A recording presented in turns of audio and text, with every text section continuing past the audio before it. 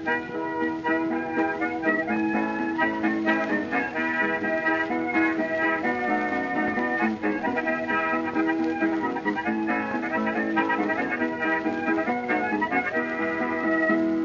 everyone, and welcome to Shot Reverse Shot, a podcast in which we attempt to talk about films within the confines of a particular theme that changes from episode to episode. I am Joe Gastineau, and joining me as always is Ed Davis. How are you doing, sir? I'm very well. How are you today? I'm good, although I went out for a run earlier and I'm creaking like a barn door. Yeah, I went for a run late last night, and when I woke up this morning, my legs had sort of fused. Yeah. I started walking around like Forrest Gump in his leg braces. Yeah, we're not good for fitness. I haven't run for ages, and now I'm really suffering trying to get back into it. So yeah, let's just get that tangent out of the way first. This week we are talking about family, and the reason we're talking about family is to mark the annual ID Fest that's happening in Derby, the Derby Quad Cinema. It's a lovely festival that neither of us can go to this year because I'm working and Ed lives in Florida. Yeah, I think both of those are a slight impediment. Yeah. You went last year though, didn't you? Did you say it was pretty good? Yeah, it was. I went to a couple of films last year. I couldn't go for the whole thing, and yes, great atmosphere, nice people, good venue, and a great festival. This year, like I say, they do a theme each year. A strand of their films is kind of curated to a theme, and this year they've picked family. Looking at the schedule there, Ed, what films catch your eye? Well, there's loads of them on there that I would consider sort of personal favourites, and that would be sort of fantastic to see on the big screen, or just in general for the first time. Something like The Straight Story, great film, the normal David Lynch film, which is still bizarre as hell because it's about a guy travelling across America on a tractor. But it's a lovely little film about sort of the ties of family, and about a man who decides he's going to go and visit his sort of ill brother before he dies because they need to sort of work some things through, which is a lovely little road movie. Hannah and Her Sisters, which is definitely in my sort of top 3 Woody Allen films. It was number 1 for a long time, but it kind of shifts between that and Crimes and Misdemeanors and Radio Days. So that's a sort of fantastic film. One of his. He doesn't really tend to make films about sort of family relationships. It tends to be more, relationships between men and women, which is a big part of Hannah and Her Sisters. But also he has sort of the dynamic between the three central women, which is very, very interesting. A couple of great Marx Brothers movies: A Night at the Opera and Day at the Races, which are both kind of them at their sort of anarchic best, and also if you've only ever seen sort of like Duck Soup, which is obviously the kind of the classic, the one that's held up as the sort of pinnacle of their work, it's very strange watching A Day at the Races and A Night at the Opera, because they were made for MGM, and MGM's kind of thing was it had to have musical numbers in. Right. So there's long stretches in A Day at the Races where the Marx Brothers aren't in it, and they just kind of like hand it over to other people who stage like ballets and sort of big soul and gospel numbers. Wow. Which are really good, but they're not that funny. Right. Okay. Godfather, don't really need to say much to try and convince people to go and see that, because it's an absolutely stunning and still revelatory piece of work. Late Autumn is very interesting, and Tokyo Story, 2 great Ozu films. Late Autumn is quite an interesting choice because I think that's one of the ones that doesn't get talked about all that much. Tokyo Story, as we've discussed before, is in the BFI top 10. Sight and Sound top 10, maybe in the BFI as well. Yeah, probably. It's regularly held up as one of the greatest films ever made. And then people might also talk about, Story of Floating Weeds, or Late Spring, which is my personal favourite of sort of Ozu's stuff. But Late Autumn's a very interesting choice. It's just a really, really solid sort of selection of films. I would quite like to go to the Wizard of Oz, The Dark Side of the Rainbow event as well, which is where you can watch the Wizard of Oz with headphones on to try and sync it up to Pink Floyd's Dark Side of the Moon to see if there's any truth to the nonsense about, about there being some sort of weird sync-up between the two. Is that something you've ever done before? No, I've seen it. I've watched clips on sort of YouTube where people will do it, and just kind of, and it's It's interesting. I don't think there's. I think it's that sort of thing. You know, people say that if you look at fire whilst listening to music, the sort of the fire will kind of will seem to sort of match with whatever's happening. I think it's more a case of, you know, if you look into something intending to see connections, you will. You know, I think, and any kind of like minor thing that you think matches up, you'll kind of go, oh, interesting. Maybe everything else is matching up. And probably if you combine that with kind of like recreational soft drug use, which is probably how something like this got started, you've probably got yourself a nice little urban myth in the making. Yeah, so I've never done it myself, but I have the whole thing, but I have seen sort of clips of it, and I kind of think, okay, that's quite interesting. And yeah, probably the result of people with too much time on their hands and too many drugs. Yeah. Just kind of combining weird pop cultural aspects. Yeah. My personal choices on the list of films they're showing, I'm really chuffed that on the Friday 10th of May, they are showing Peter Mullen's Orphans. I don't know if you've ever seen that. It's the first one we directed. No, I've only ever seen Ned's, which I wasn't a big fan of. Well, Orphans is like the kind of, it's a really kind of darkly comic film rather than just a kind of grimy kind of what Ned's was eventually. But yeah, Orphans is really fantastic. That or you can go and see that or Straight Story. So you're gonna have to kind of make your choice there. Nil by Mouth, that's a cheery number. Showing that on the Friday night. The Incredibles, which is a really cool Pixar film. It's my favourite style of all the Pixar films. I do like that kind of 60s kind of Bond shit. What else have we got? Yeah, the Royal Tenenbaums. It's well worth seeing on the big screen. It's a immaculately composed film. We've talked quite a lot about Wes Anderson's visual stylings, and that kind of is one of his best examples. And then on the Sunday, kind of one of the last films showing is We Own the Night, the James Gray film, which is presented by a friend of the show, Adam Batty. Hello. And he's marginally obsessed by James Gray, and some people really like James Gray. The French love him, the Americans not so much. And We Own the Night is it's one that I'm going to go across to Derby and see that one, because it's the only James Gray film I haven't seen. Have you seen that one? No, I've only seen Two Lovers. That's the only James Gray film I have seen, because I remember it was showing at the cinema in Sheffield where I used to work, and so I basically did that thing which I think everyone who's ever worked there does, which is you kind of watch it in increments. Right, okay. So you watch the first 10 minutes to make sure the aspect ratio is right, and then you kind of think, I'll check out the rest of it, and you end up just kind of staying in and just watching it and neglecting your other duties. That's the only one of his that I've seen, but I quite like that one. Yeah, I'd recommend his other film, The Yards. And We Own the Night is the same kind of cast from that. It's Wahlberg and Phoenix. We played brothers in that. One's a cop, one's a criminal. It's that old chestnut. But yeah, so there's some great films. If you can get down to ID Fest between the 9th and 12th of May, then I thoroughly recommend you do.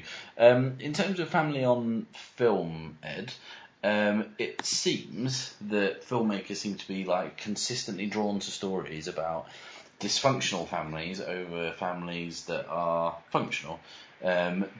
Do families on film or in stories have to be broken to be interesting? I think it depends on the sort of the focus of the story, but yeah, I think that's probably true, because I think there's obviously more room for both drama and sort of comedy if you have people who are set against each other in some way, but are also, they can't kind of like separate really, because you can never really break away from your family, however much you might want to. And I think that's something you can really see in a lot of the films that are on sort of over the course of the weekend. I think there are of ID Fest. I think there are some kind of exceptions, as there are to all these sort of things. Like we were talking earlier about Late Autumn and Late Spring. They're kind of two Ozu films, which are essentially about families that get on, but there's essentially tension between how well they get on. Because in both, it's about a parent who wants their child to kind of get married and kind of move on in the world, and a child who doesn't want their parent to be kind of left alone. So essentially the tension there is that they both love each other so much, that they want what's best for them, but what they each want is kind of in contradiction to what the other one wants.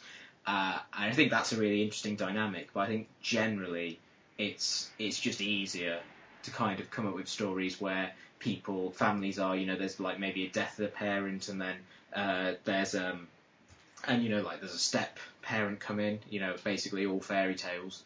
Or sort of a film we talked about in the last podcast, Where the Wild Things Are, that comes from that, from a family that has suffered from sort of being broken in that regard, or from families where people perhaps a bit emotionally distant, which I think is a particular fascination of American cinema. There's lots of things about, any film set in suburbia tends to revolve around that sort of thing. If you look at like Ang Lee's The Ice Storm or Sam Mendes' American Beauty, are both kind of built upon that idea of families that are, together in that they all live in the same house, and they all sort of are together in sort of every sort of legal sense. There's no divorce, there's no sort of separation in there, but sort of emotionally they all, are just on completely different wavelengths. Yeah, it's behind the white picket fence, so it's not quite as rosy as it seems. I think, like something you mentioned there, like talking about the kind of family kind of disrupted by kind of the arrival of a step parent or death of a parent and fairy tales. I mean, like, is Hamlet the template for most of this? Because, I mean, that is kind of the perfect fucked up family story, isn't it? Yeah, I definitely think so. I think, I'm sure there's probably antecedents to it somewhere. I'm sure there's probably sort of stuff in Greek literature and Roman stuff. But yeah, if you're looking at kind of one of the sort of perfect stories about a family that is completely sort of messed up by that, and obviously sort of fratricide, which is sort of the ultimate sort of crime in many ways. Going back to sort of the Bible and stuff.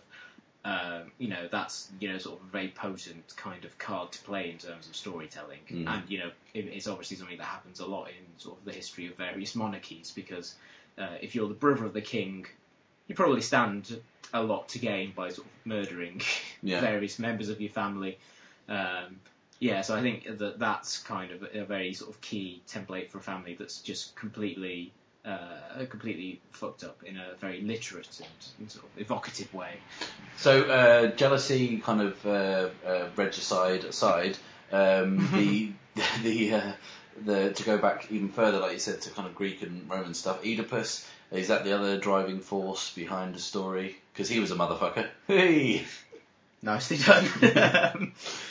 Well, yeah, I think also, if you look at sort of Freud, sort of obviously kind of brought the sort of the Oedipal myth very strongly into the public consciousness with a lot of his work in sort of the early part of the 20th century, sort of maybe not uncoincidentally at the same time, the sort of the rise of cinema. And I think, that any sort of artists of that period probably kind of looked at that story and kind of saw something interesting in sort of the idea of the conflict between the man, the son and the father in that regard, and the idea of the father wanting to sort of in some way kill the father, arguably best done in the movie Hot Rod by The Lonely Island. Yeah.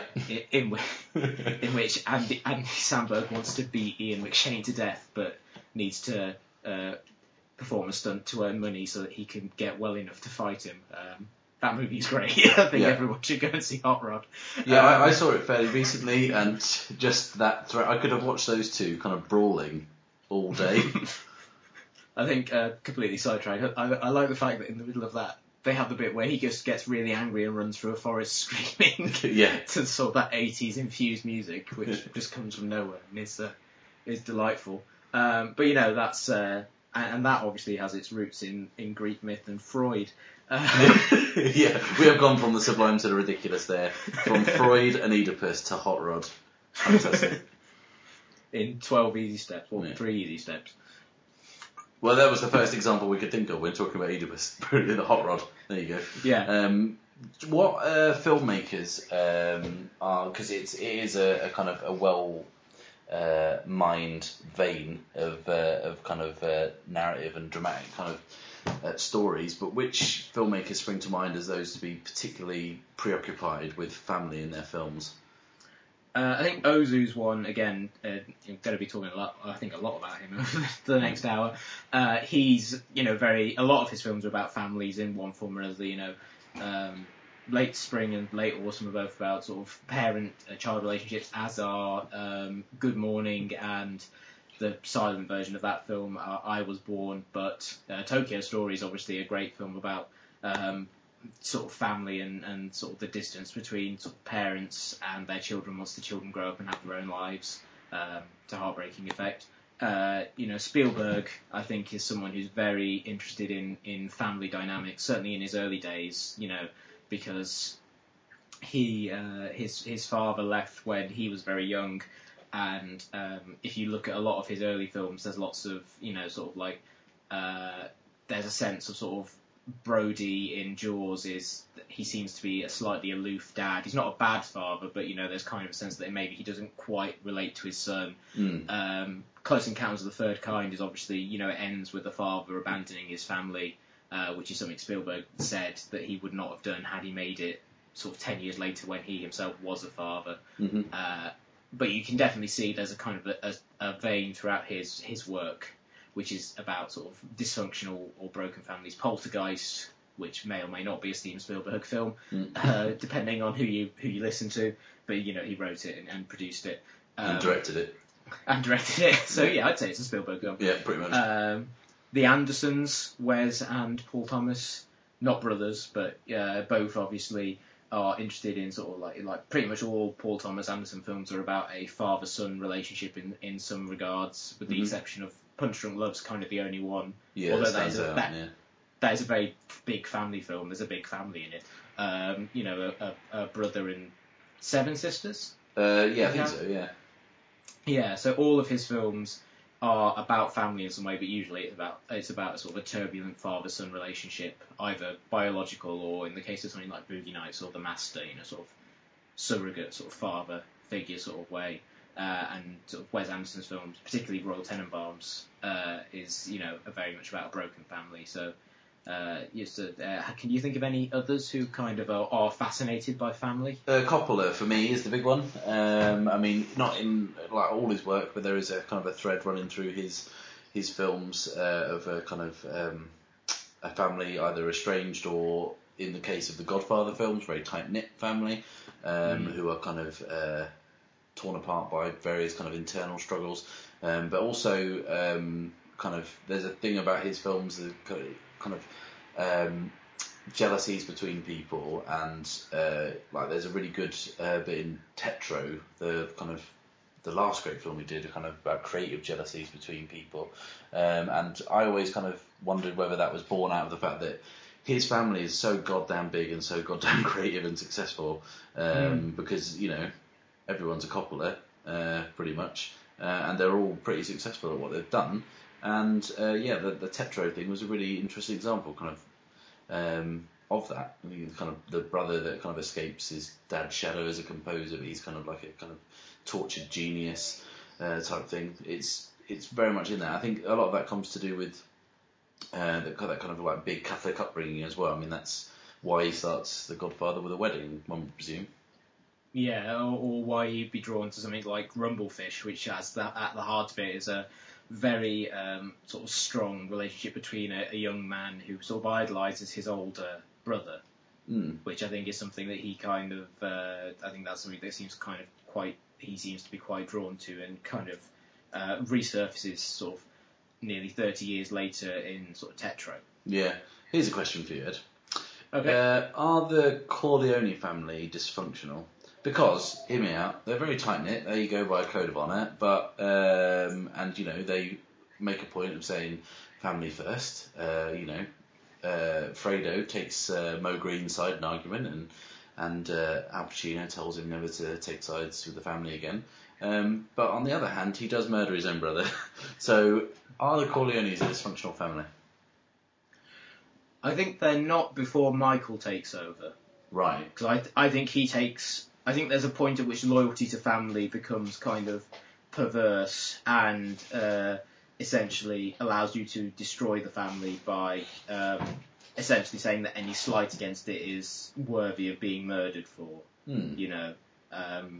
you could kind of see that in to kind of offer a real life parallel. If you look at kind of like sort of extremist kind of religious groups, there's the idea of that it gets to a certain point where any sort of questioning of authority is enough to get you sort of sent out, regardless of whether or not you're actually taking sides against them. And I think you can see that in the Corleone family, is that it gets to a point where if you just express some sort of like divergent opinion, that's enough to kind of be kind of the black sheep of the family, or to get shot in the back of the head on a boat. I think that prior to that, just to me doesn't seem like something Vito would do. Right. When he was the head of the family, but once Michael takes over, he seems to take the family first thing, or possibly because of the effects of the death of what's James Caan's character called? Sonny. Of Sonny. Oh, that's really easy as well. The effects of the death of Sonny has on him, because that's obviously that's the thing that sort of acts as his kind of anointment into the criminal side of the family. That's the thing that makes him say, I want to go and kill the bastards who did this. I think from there he seems to kind of take sort of loyalty to the family to the nth degree, really. Yeah, he takes it a bit too far, doesn't he? That's what we're trying to say. A little bit, yeah. Yeah.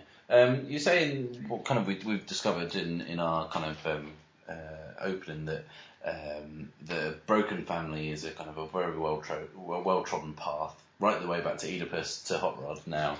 But what I would wonder is, because cinema is a fairly new medium, is it the primary chronicler of divorce, which is something that is commonplace in the 20th century and beyond? Probably, because obviously, divorce is in some ways a 20th century phenomenon. Obviously, it existed before the 20th century, but when you get sort of to the mid 20th century, it's something that is really frowned upon, and it's a taboo thing. Yeah, thanks Henry VIII. He's responsible for so much. Yeah. Mainly the chicken shortage of 1572. Loved it. He just took all of them. Basically, the 20th century is when it becomes destigmatized. Prior to that, it's like if you get divorced, you can see this in something like Anna Karenina. The idea that if a woman gets divorced, she's essentially shunned by society, and sort of for a man it's essentially not that big of a deal, but since women are probably the ones who would want to get out of the horrible marriage, and men probably would, just because they had all the power, there was no reason why they would not want to be married. It was very sort of a one-sided sort of thing, but sort of film comes along, and I think film kind of like doesn't popularise divorce. No, it's not like everyone watched it and thought, wow, I need to get me some of that.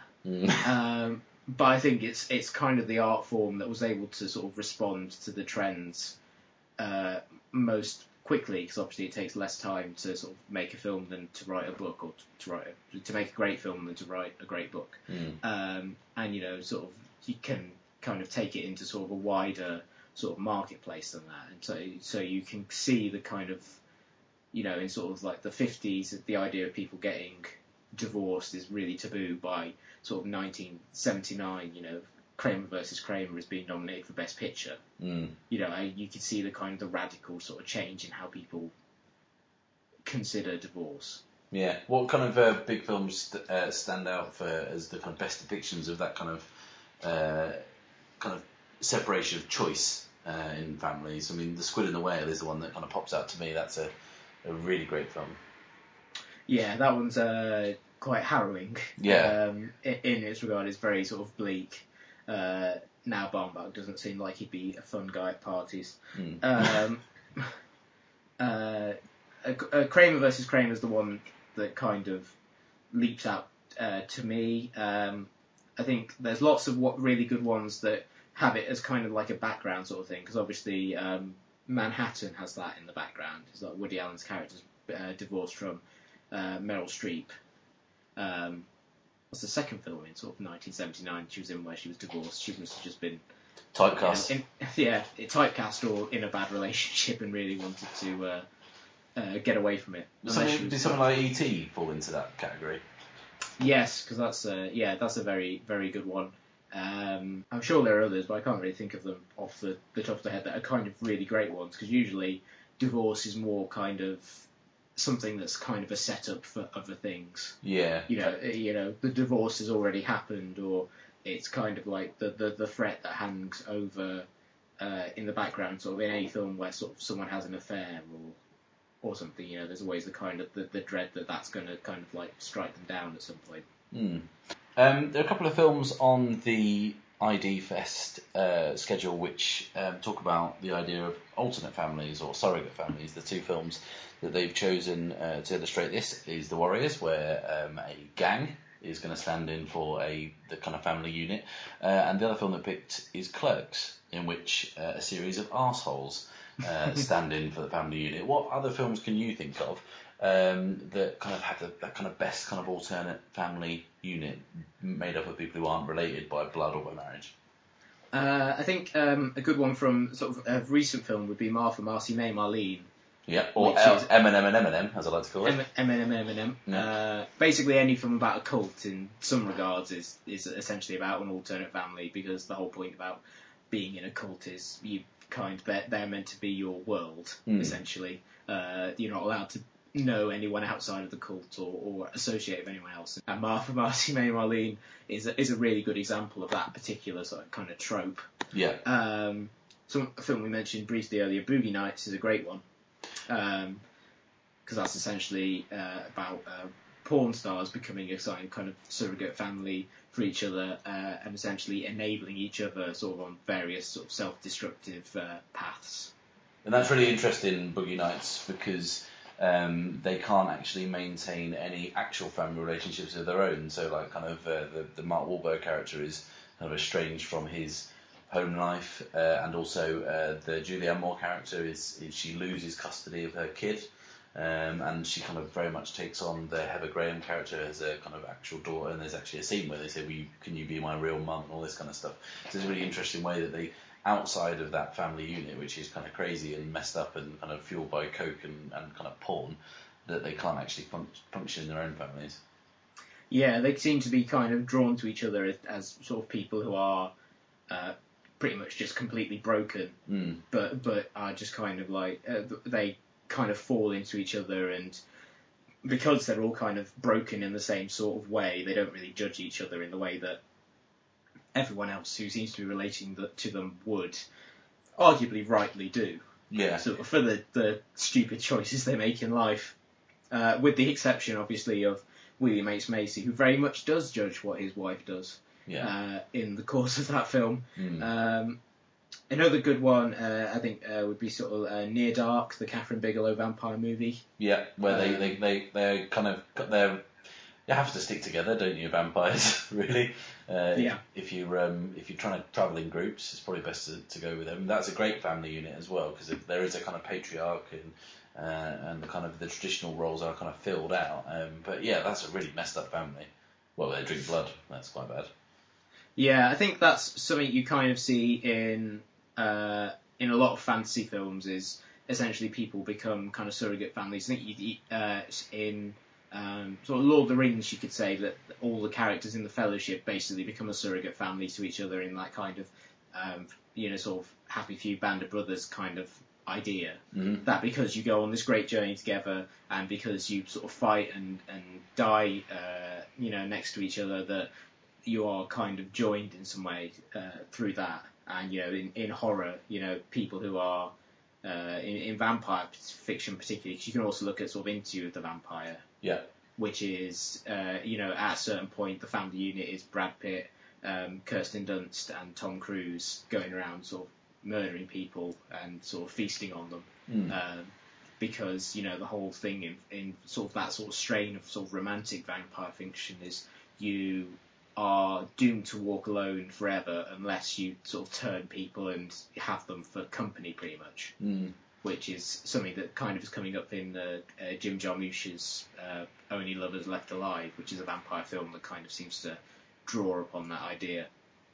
Yeah, the film that does that terribly is last year's Dark Shadows, which is one of the worst films of last year. It was fucking awful. Yeah, that is pretty dreadful. I do like the bit in it where Chloe Grace Moretz reveals that she is a werewolf, and just kind of says, "Yeah, I'm a werewolf. Let's not make a big thing over it." Yeah. Which I think is surprisingly funny in a film that's otherwise kind of bereft of sort of anything of real interest or charm. Yeah, well, it's basically just a shit version of the Addams Family. Yes, a very shit version of the Addams Family. Yeah, they seem to function all right, don't they, the Addams Family, considering they are kind of supernatural freaks. Yeah, they're one of the healthiest families that ends up sort of driving people insane and murdering them, or causing people to sort of murder themselves, as happens at the end of Addams Family Values with the Carrie homage, which is great. As apart from that, they seem very well adjusted. Yeah, they get on very well. Surprisingly well so.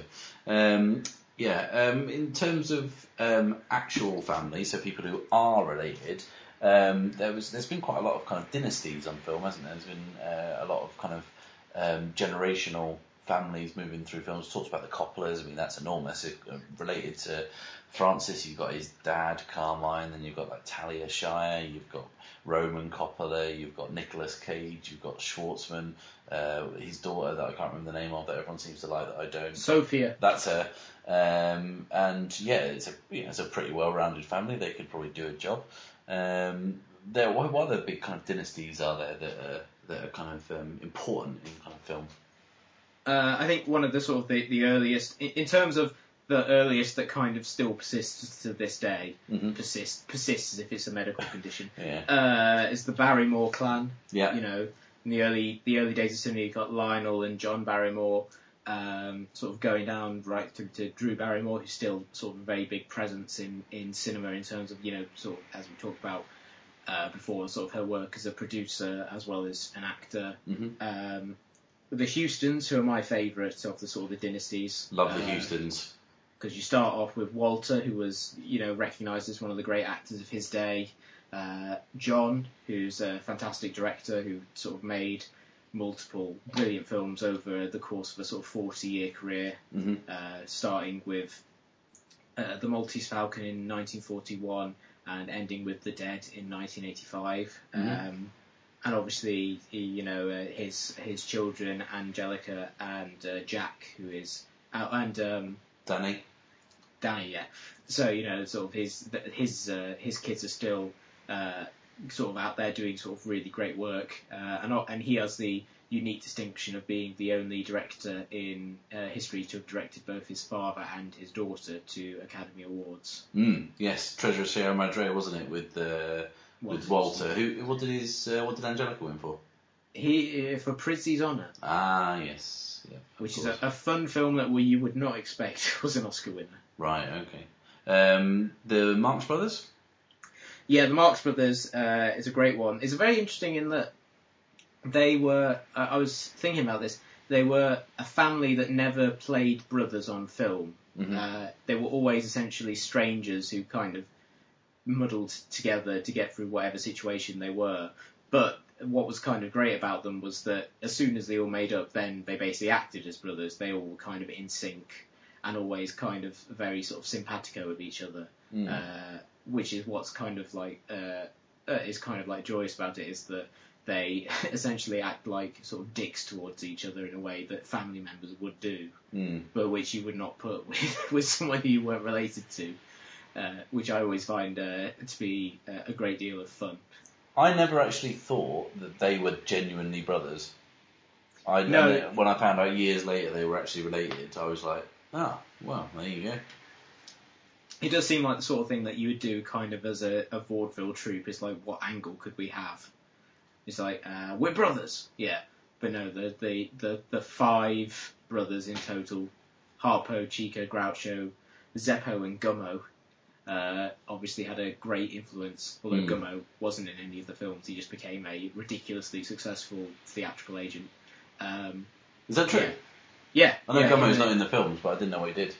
Yeah, well, he was in the troupe when they were on vaudeville, and then he left to become to set up an agency before the films started up, and then when Zeppo when they stopped making films for Paramount, Zeppo left and went and joined the agency as well, and they both ran it, and they helped to kind of break a lot of sort of stars. Jack Benny was one of their big ones that they kind of broke, and they persisted for a great many years. Yeah. And that film by Harmony Korine, Gummo, isn't about Gummo Marx, no? Regrettably. No, that's a shame. I was always wondering whether, like, you know, at family functions, when I found out they were related, like, there would be, like, a straight brother who was like, oh, God, these guys, and they're just, like, arsing around, and he's, like, an accountant or whatever. There's quite a lot of acting kind of dynasties, multi-generational. The Bridges springs to mind, the Douglases. Are there any other ones you can think of? Like, Disney's a big one, isn't it, in terms of, like, making films? Yeah, Disney, obviously, because, I mean, like, Walt was the only one who was kind of like a filmmaker, but once the Walt Disney Company was established, like, loads of members of his family were kind of important members. Roy Disney was sort of a key figure in the company's revival in the 80s, when he basically, you know, forced out the people who were not helping the company at all, and sort of brought in people who he felt could actually sort of return it to its former glory. And then again, sort of when they wanted to force out Eisner, it was sort of Roy Disney who was kind of played a key part in that. One that's kind of sort of a nascent dynasty is the sort of the Miyazaki dynasty, because you have Hayao Miyazaki, who's, you know, one of the great animated directors currently working, and his son Goro, who is directed 2 films to date, and I believe is working on a 3rd. Mm-hmm.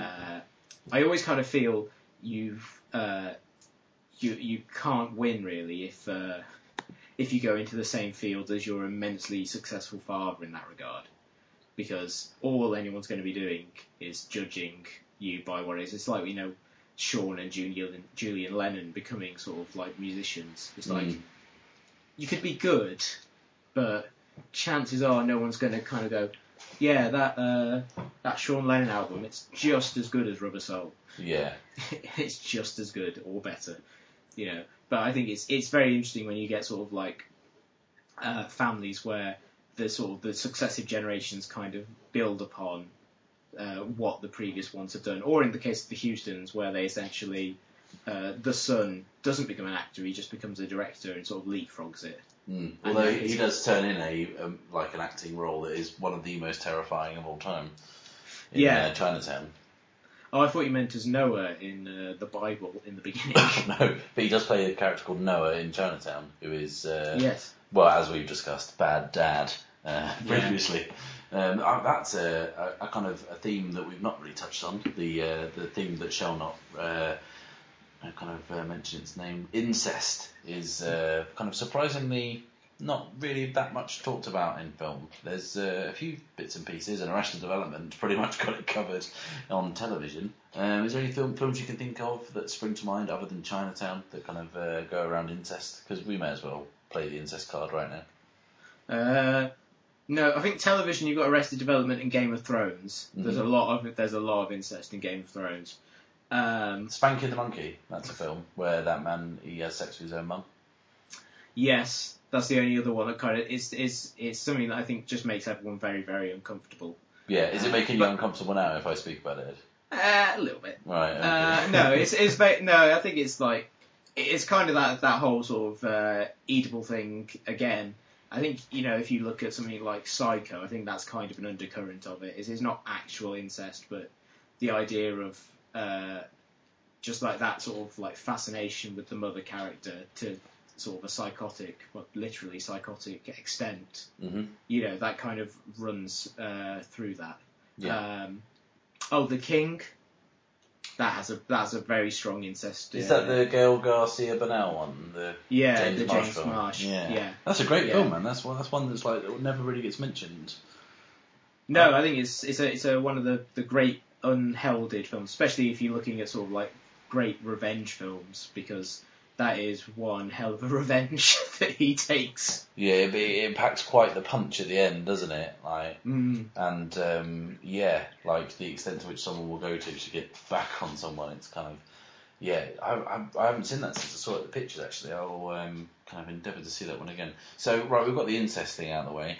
We've got that done. So now is got that covered. Yeah, we've got it covered. So just watch Arrested Development for kind of 2 incest gags a show, guaranteed. If that's your bag. If it's not, then yeah, I don't know. You're watching the wrong show. Okay, are we ready for a top 10? Yes.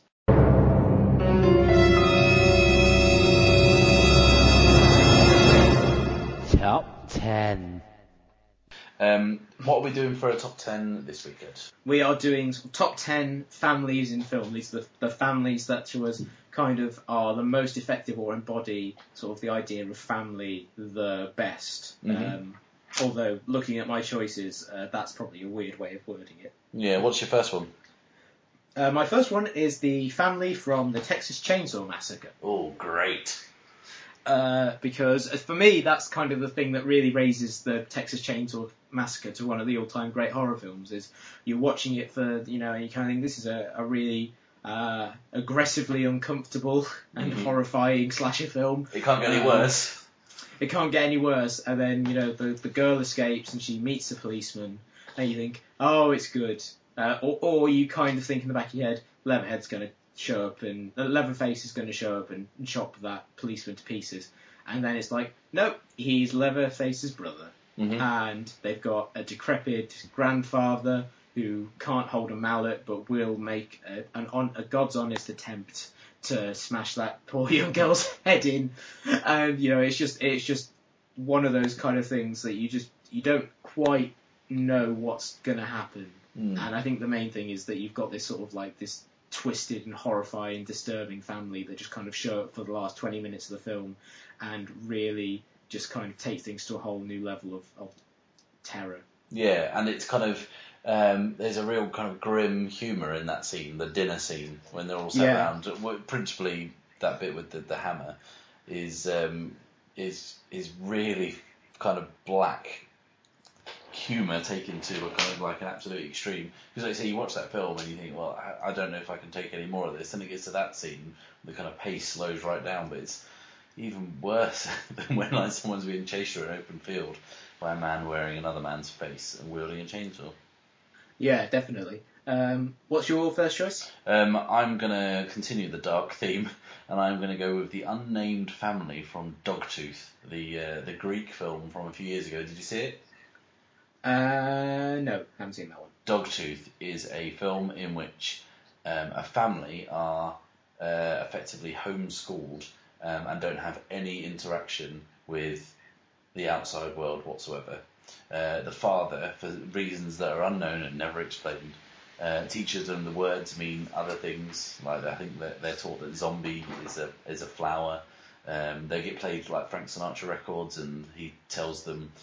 Translates it into Greek for them, but he tells them it's completely wrong, and he kind of convinces them that it's a message from their uncle. It's such a weird film. It kind of at the time it drew a lot of parallels to the Fritzl case, but actually the script was kind of written and production was started way before that was kind of discovered. But it is a very, very dark and deeply disturbing film in which kids are taught that kittens, or cats in general, are the most dangerous creatures on Earth. And it's an incredible film. I kind of heartily recommend you watch it. But it is a family unit like you have never seen before and would not want to kind of ever encounter. What's your next pick? Next one, again, continuing the dark theme. It gets happier as it goes along, my selections, is the film We Are What We Are by Jorge Michel Grace, which is a Mexican film from a couple of years ago. Have you seen this one? I haven't, but I think I know what it is. Is it the cannibal film? It is. It's the cannibal film. I saw it at the Celluloid Screams Horror Festival in Sheffield a couple of years ago. It's a Mexican film about a family of cannibals who sort of survive by sort of devouring sort of the homeless. And the film's great because it's essentially a sort of a metaphor for sort of the hard-scrabble existence of sort of the poor in Mexico who are essentially left to sort of rot and die and sort of fend for themselves whilst the government aren't interested at all. But it's also just it's a really engaging family drama, just separate from all the killings, because the sort of relationships between all the various characters are really well worked out. I mean, it starts with sort of the father dies at the very beginning. The first scene of the film is the father falling to his death and sort of spewing up this kind of black liquid in a shopping mall, where he kind of falls down, dies, and then these men just kind of pick it up and just kind of start mopping the floor. Like, no criminal investigation. It's just kind of like, oh, well, a poor man's died on the floor, let's just get him out of the way. And then, the police kind of investigate and find, like, human flesh inside of him and start trying to figure out what the hell is going on. And it's interesting because his death then just, like, throws the family into complete disarray, because they've got this ritual that they're kind of, like, talking about, and you get the sense that they're going to sacrifice someone and eat him. But it's just essentially about the like the young kids kind of like dealing with their burgeoning sexuality as well. So it has all of this kind of like real sort of family dynamic stuff going on at the same time that, the big crisis for the family is like, how are we gonna find someone to murder and devour? And it's just such a bizarre and fascinating film. Which has been remade, I believe. There's an American remake due out this year, which I am very interested in seeing, because if it's even half as weird as the original, it's probably going to be one of the strangest mainstream horror films in years. My next choice is the Cody family from the Australian crime thriller Animal Kingdom. I know you've seen that one, haven't you, Ed? Yes, I'm a big fan of that one. I just saw... to the extent that every time Ben Mendelsohn shows up in a film now, I am terrified, regardless of what he's playing. He was in an episode of Girls recently as Jemima's dad, and as soon as he showed up, he was just like, "Oh, Hannah's gonna die." Yeah, something awful is going to happen, and it's going to involve heroin probably. This is a kind of very kind of dark take on that kind of Godfather dynamic, isn't it? That kind of crime family film, this time ruled over by a terrifying patriarch called Smurf, played by Jackie Weaver, who is marvellous. Everyone in that film is fantastic, but it's about a kind of a slightly estranged family member who's been out of the kind of criminal activities, whose mum dies, and he kind of has to then be kind of taken in by this new family he doesn't really want to be in, and he gets kind of sucked into this world, and it's one of the most relentlessly tense films I think I've ever seen, because even a scene in which two people are just sat talking, you think, oh no, this is going to end badly. Yeah, the scene in particular that we were alluding to with the heroin is just one of the most harrowing pieces of scenes in sort of any film I've seen in the last sort of 3 or 4 years. Yeah. And you just kind of, sitting there think, I just want this scene to end, not in a kind of like this is terrible sort of way, but in a something terrible is about to happen, and I don't want it to, but I know it is. And that's the genius of that film, is it's just so unbearably tense, like from beginning to end, and particularly sort of when, for example, they sort of murder the only likeable character in the first sort of 20 minutes, which you don't see coming. And just kind of like sets up the sort of the way the film just kind of completely wrong foots you from then.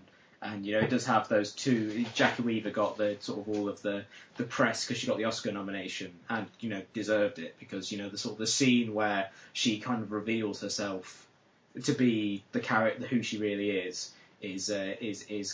very impressive. But Ben Mendelsohn is just such a vile kind of character in that. He's kind of unforgettable in just, and as I say, it's completely coloured my sort of impression of him as an actor. Yeah, those two are the ones who have done the best out of that. But the young actor who plays, I can't remember the character's name, is it TJ or something like that? Yeah, I think something like that. Yeah, James Freshville is the name of the actor. I thought he was absolutely astonishing. It was an amazing debut turn. I was kind of half expecting to see him go on to much bigger things, but I've not really heard much from him. No, I haven't either. I hope he does do well, although I think what was interesting about that was he was kind of sort of a blank slate of a character, which is very tough to do without seeming boring. Yeah. But you kind of got the sense that he was really calculating in that sense, because he kind of knew that everyone around him was terribly dangerous. Yeah. And, you know, that he should try and not to get involved, but sort of inexorably does get sort of dragged into this terrifying world of crime and death and destruction. To kill the tension for those listening at home, James Freshville has been in a couple of films I've not heard of, so they're probably rubbish if I haven't heard of them. But he's in a film in 2014 that's currently filming called Animal Rescue, and I wonder whether that's either a kind of knockabout comedy in the vein of like Marmaduke or something about like, you know, animals in a shelter, or whether it's a really ill-conceived sequel to Animal Kingdom. I think that's the one. You know, there's been pictures of Tom Hardy holding a puppy circulating online. Yes. I think that's the film that they're filming. So, Animal Rescue. Assuming he doesn't murder the puppy, I imagine it'll probably be fairly light-hearted. And filming's probably delayed because of Rolf Harris's recent legal troubles. Well, obviously. Yeah. What's your next pick?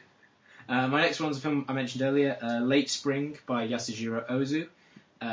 Which is a great drama about a father-daughter relationship. The daughter wants to kind of do right by the father and stay with him and sort of look after him in his old age. The father doesn't want her to sort of essentially waste her life just staying with him. He wants her to get married and go out there and kind of live her own life. And, you know, as I was saying earlier, it's an interesting dynamic and interesting tension, because essentially what it is two people who love each other so much, but their love kind of causes sort of friction between them, because they want the best for the other person, but the other person's interests sort of clash with theirs. Mm-hmm. And it's like a lot of Ozu. It's really. It's essentially it's a kind of a comedy of manners or a drama of manners, which you know is really entertaining, because essentially it's, you know, a bunch of matchmaking and these characters trying to maneuver to try and get the best for the other character, but it's also heartbreaking, because at the end of it there has to be that separation, and you know, the father all the way through is kind of acting as if, you know, this is what I want, and it is what you never doubt that's what he wants. But, you know, when he's faced with the reality of being alone, you know, it's just crushing. It's a really melancholy film, but it's just so beautiful, and the relationship between the two is beautifully drawn. I'm kind of a little bit underseen. I say a little bit underseen when it comes to Ozu. I've seen two Ozu films. One is Tokyo Story, I believe that's his most popular work. But the other one is one that no one else I've ever met has seen, which is called Record of a Tenement Gentleman. I have seen that. Oh, yeah. It's after you mentioned it before, and I said it sounded like a Kinks album. Ah, right, okay. What did you think of that one? It was really good. It was really entertaining. Yeah, it was great. I really enjoyed it. And it's a good surrogate. It's only 70 minutes long. Yeah, it's one of the better under 90 minute films I've ever seen. Yeah, and if we use that as a category now. Yeah, well, we probably should. My next choice is I'm going to pick the Parish Family from the documentary that came out last year or year before, I can't quite remember, called Bombay Beach, which was one of my favourite films from the DocFest of 2011. It's an amazing kind of hypnotic journey through this kind of peculiar community who reside in the Salton Sea area of California, which is a kind of was supposed to be an oasis in the desert. It was supposed to be they made a big artificial lake there, and it was supposed to be where everyone went on their holidays, but it kind of all died, and the dream died, and what's left is this kind of disparate group of kind of individuals drawn there or kind of forced there by, you know, for various reasons, and the families and the people that remain are kind of fascinating, and the film is incredible. It's one of the most amazing documentaries ever. It does play with what a documentary is, because a lot of it's kind of staged and there's dance numbers in it, and the music's amazing, and it features music by Beirut and Bob Dylan, and it's just incredible. But central to this is a family called the Parish family, who are so peculiar. In the sense that the parents were indicted with terrorism offences, and like, you know, they were kind of seen as your kind of dangerous kind of right-wing militia type people, and they were just. But then you meet them, and you kind of get the impression like, were they just pissed up and kind of blowing up cans of gasoline with fireworks, or is there something more sinister going on here? But at the heart of it is the kind of the youngest kid, who is this small, beautiful little boy who is just completely fried on prescription drugs. He's kind of on Ritalin to control his behaviour, but he's kind of caught in this horrible kind of cycle of not being able to escape where he's from, but also, wanting to escape himself and not being able to, and just being kind of completely fried on kind of psychotropic drugs. And it's just heartbreaking to watch it, but like it's just a real fascinating portrait of a family in a kind of crazy, bizarre situation. You've not seen Bombay Beach yet, have you, Ed? No, I added it to my next Netflix queue. Yes, it is. And it's been on there for a while, but I will try to get it watched. It's proper fantastic, and I'd recommend everyone watch it, and everyone watch and kind of feel like they want to just save this kid and adopt them, which is, not possible. But like the director, Alma Harrell, regularly tweets at how the kid's getting on, saying he's okay, he's alright, he's off Ritalin now, and he's doing okay at school and stuff, which is great that we kind of, get those updates, because I'd feel terrible if anything bad happened to him. What's your next choice? My next choice is one that's showing at ID Fest. It is The Royal Tenenbaums, directed by Wes Anderson, and about a family called the Tenenbaums. Yeah. Owing a lot to the work of J.D. Salinger. It's about this kind of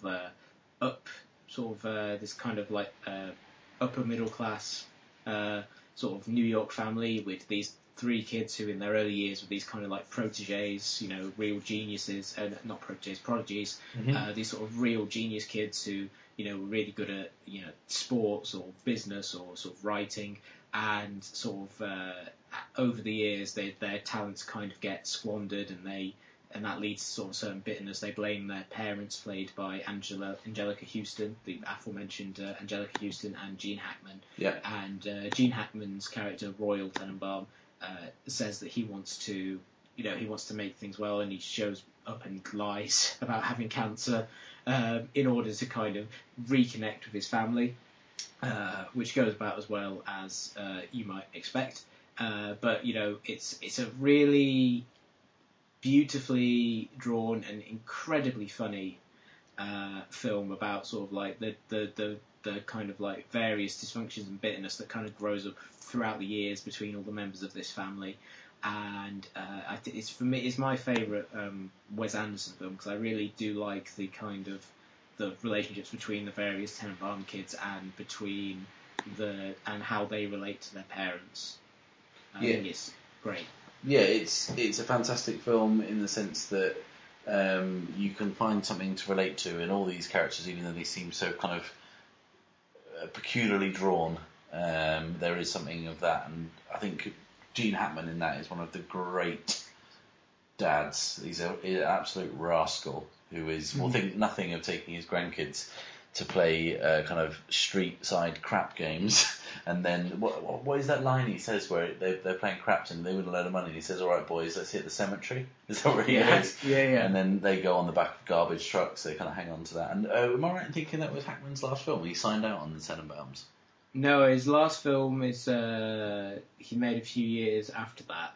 I want to say it's Town and Country, but I may be wrong with that. Oh, that's a shame. It would be great to have gone out on the Tenenbaums, and more particularly on that role.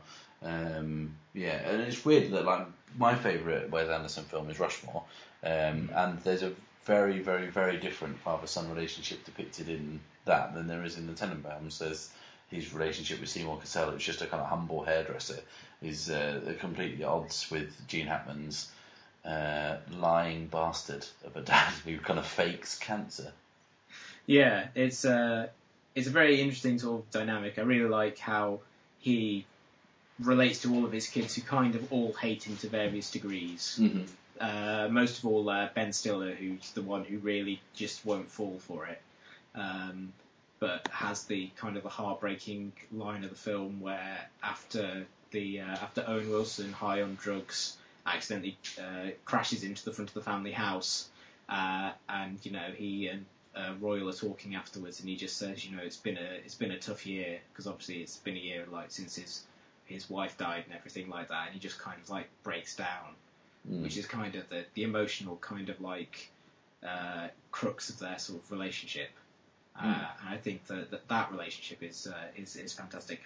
The last film that Gene Hackman was in was Welcome to Mooseport.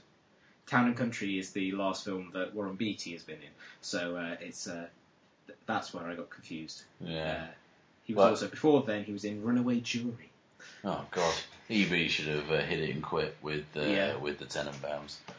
Definitely. We were saying before we kind of started recording that Wes Anderson's parents got divorced. I think we were kind of just like chatting about why he seems to kind of be focused on family the way he is. And did you say that you found that he was divorced and kind of said that was a key incident in his life? Yeah, he said that it was the most crucial moment in the development of him and his brothers growing up. And you can kind of see, in his certainly in his in Rushmore, where Max Fisher kind of is on some level ashamed of his dad. Because his dad's just a barber and he wants to pretend that his dad's kind of a big shot when he's not. Which actually is a reference, one of many references to the works of Charles Schulz, the creator of Snoopy, who is a big influence on Wes Anderson. Mm-hmm. I think it's very interesting looking at the number of films in which people have their very distant relationships with parents, or in the case of Royal Tenenbaums, which he said was kind of very much based on what happened after his parents divorced and the effect it had on him and his brothers. I think you can also see a bit of that in sort of the Darjeeling Limited, which is also about a family that is sort of split up after the parents. I don't think the parents are divorced in that, but obviously the father dies before the events of the film. I think you can really see sort of that kind of resonate throughout his films. The idea of sort of slightly distant, even in Moonrise Kingdom, sort of emotionally distant parents in that regard. I hated the Darjeeling Limited. I'll say that now. I didn't like it the first time I watched it. I warmed to it on subsequent viewings, but it's still not one that I sort of care for greatly. I really don't like Angelica Houston's performance in it. She's a great actress, but I don't like what they do with her as the mother. Yeah, there's just a bit where like they're running for the train at the end because they're carrying their dad's luggage, aren't they? Suitcases. And they drop them all, and I'm like, oh, for Christ's sake. That's like someone like straight out of film school did that. And it's a little heavy-handed, isn't it? It's pretty much, they may as well just put a subtitle on on the screen saying they've let go of the baggage, so it's all right. Anyway, moaning aside, my next choice is the Brown family from the Vincent Gallo film Buffalo 66. And when we first talked about doing this podcast, I was very much, it leapt to mind when I was kind of thinking about when someone brings someone from outside the family, like a girlfriend or whatever, bringing people in to meet their family for the first time, and Buffalo 66 always pops up because being introduced to the family from the Texas Chainsaw Massacre aside, it's pretty awkward when they go home because it's a family which just cannot communicate at all, to the extent that neither the mum, played by Angelica Houston, who's popping up an awful lot on this podcast, I noticed, and the dad, played by Ben Gazzara, don't really mention the fact that their son's been in prison for 5 years. And Ben Gazzara is more concerned of kind of like lip syncing to kind of old crooner records, and Angelica Houston is obsessed with American football and more specifically the local high school football team, hence the title of the film. And it kind of poses a very kind of peculiar family dynamic. Have you seen the film, Ed? No, I'm not terribly drawn to Vincent Gallo. He strikes me as a bit of a dick. Oh, he's a massive cockend. Yeah, but would you say his talents kind of outweigh how much of a dick he is? Oh, absolutely not. But Buffalo 66 is a really, really great film. Everything else he seems to touch is not particularly good.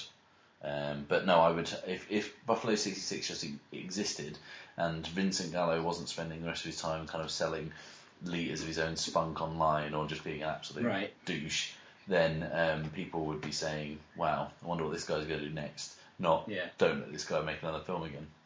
I do like the fact that I softened on him after he showed up in 2 Days in New York. Did you see that? Playing himself. Yeah, playing himself as kind of the version that people have of Vincent Gallo in their heads. Who buys her soul, doesn't he? Yeah, I liked. There was a certain self-deprecating kind of stuff that way. He essentially shows up as kind of this kind of embodiment of evil in some ways. It's like, of all the people to sell your soul to, Vincent Gallo's not a good one to go for. The thing is, they probably didn't even tell him that was a part in a film. He probably genuinely tried to buy her soul online, and they just had some secret cameras filming. And I'd he like probably to just think so. turned up. But no, Buffalo 66 is a fantastic piece of work, and if you can detach yourself from the Gallo circus, then there is much to enjoy. It's on Netflix, so seek it out. What's your last choice, Ed?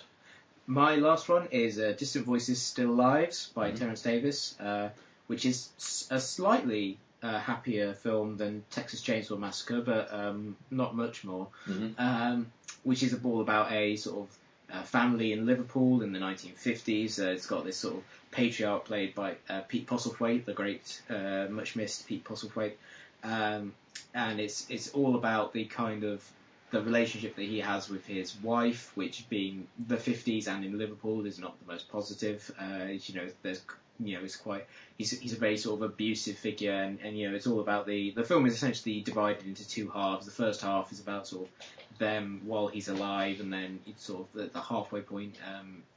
The father dies, and then it's all about sort of the relationships between the kids growing up, and it's a very good film about sort of the shadow that having sort of an overbearing patriarch has on sort of the various members of the family, and it's a really somber film, but it's also very beautiful. It's got a great sense of sort of community to it, and there's lots of scenes of people sort of going down the pubs and sort of having big sing-alongs, and even though things are it's sort of post-war austerity and that things are quite bleak, everyone seems to be sort of banding together in a very sort of exuberant kind of way, and there's also all the darkness kind of like moulded in there as well. And I think it's just a really wonderful film about the weird thing that happens when there's a father figure who is violent and abusive and sort of can't kind of seem to express himself through any way other than sort of hateful ways, who is still sort of but whose children still have this sort of like this lure, this attachment to him because of the fact that he brought them into the world. And I think it's a really powerful piece of work. It's probably Terence Davis's best film. He's still making films, isn't he, Terence Davis? He did one. I think it might be a 2011 film, but it only really kind of started playing place in 2012, which was The Deep Blue Sea, which was a very similar sort of kind of era with Rachel Weisz and Tom Hiddleston. He's slow. He's making more films now than he was, because there was a big gap where he basically didn't make films for about 10 years. And then he came back with the documentary about Liverpool in the 50s. He has his hang-ups. Yeah. he has his subject matter that he likes doing, but I think he kind of perfected it in Distant Voices, Still Lives. Sweet. My very last choice, and I've kind of deliberately rearranged the order of mine so we can end on something that's slightly light-hearted rather than this kind of grueling cannibalism incest fest that has been this list so far. I've gone for The Tate Family from 2011 Submarine, which is a film we both love. Yep, definitely. And a film in which the family unit composed of Oliver Tate, played by Craig Roberts, his mum, played by Sally Hawkins, and his dad, played with brilliant kind of Antipodean downtroddenness by Noah Taylor. Is that the name of the actor who plays it? Yes, that's correct. Yeah, Noah Taylor. It's just fantastic because you've got this kind of mum and dad who perhaps have passed, the spark has, shall we say, slightly died in their relationship, and their son is kind of intent on keeping it alive, whilst also trying to kind of pursue his own romantic liaisons. And the film and the way that he relates to his dad, who's this kind of sad sack who drinks, who kind of has this kind of like a depression that kind of overtakes him, and he's a kind of marine biologist, and I don't really know what that's got to do with the depression element of it, but yeah, there's a whole kind of thing about being underwater and feeling like, you know, you're down all the time, and young love and old love that's kind of petered out, and there's just too many facets of it that's kind of good and great, and the performances are fantastic, and the dialogue between them all is brilliant, and yeah, I don't really know much more to say about it than that. Yeah, I think, you know, all I would add, I'm glad you kind of leaped upon the dialogue there, because I do think that the way that they talk to each other is a great sort of depiction of a family relationship where they all basically kind of make fun of each other a little bit at various points, and I like the particularly the relationship between the Sally Hawkins character and Craig Roberts is, I think, a really funny, sweet, and kind of sad depiction of the sort of the mother-son relationship, which I think is one of the sort of stronger elements of that film. Although, you know, Submarine is in general just a really fantastic piece of work. Yeah, there's a great bit where she's going to talk to him to see if he's alright after he's been in that fight at school, and he's got a black eye, and she says, "Is it self-harm?" He's like, "Oh, do you know, I'll punch myself in the face." It's just like, you know, it's great. It's really natural. I mean, all those three actors. I mean, I think that's the only thing I've seen Craig Roberts in, but the other two, Noah Taylor and Sally Hawkins, are great in everything they do. Oh, definitely, yeah, they're wonderful. Right, cool. So that's our episode on family and our little kind of high five for ID Fest this year. If you want to find us on Twitter, you can find me at The Wooden Kimono. Where can we find you, Ed? I am at EJR Davies, Davies. And you can find our respective blogs. Mine's The Wooden Kimono, and Ed, we can find you at A Mighty Fine Blog, and you can also find us on Facebook. Just look for Shot Reverse Shot.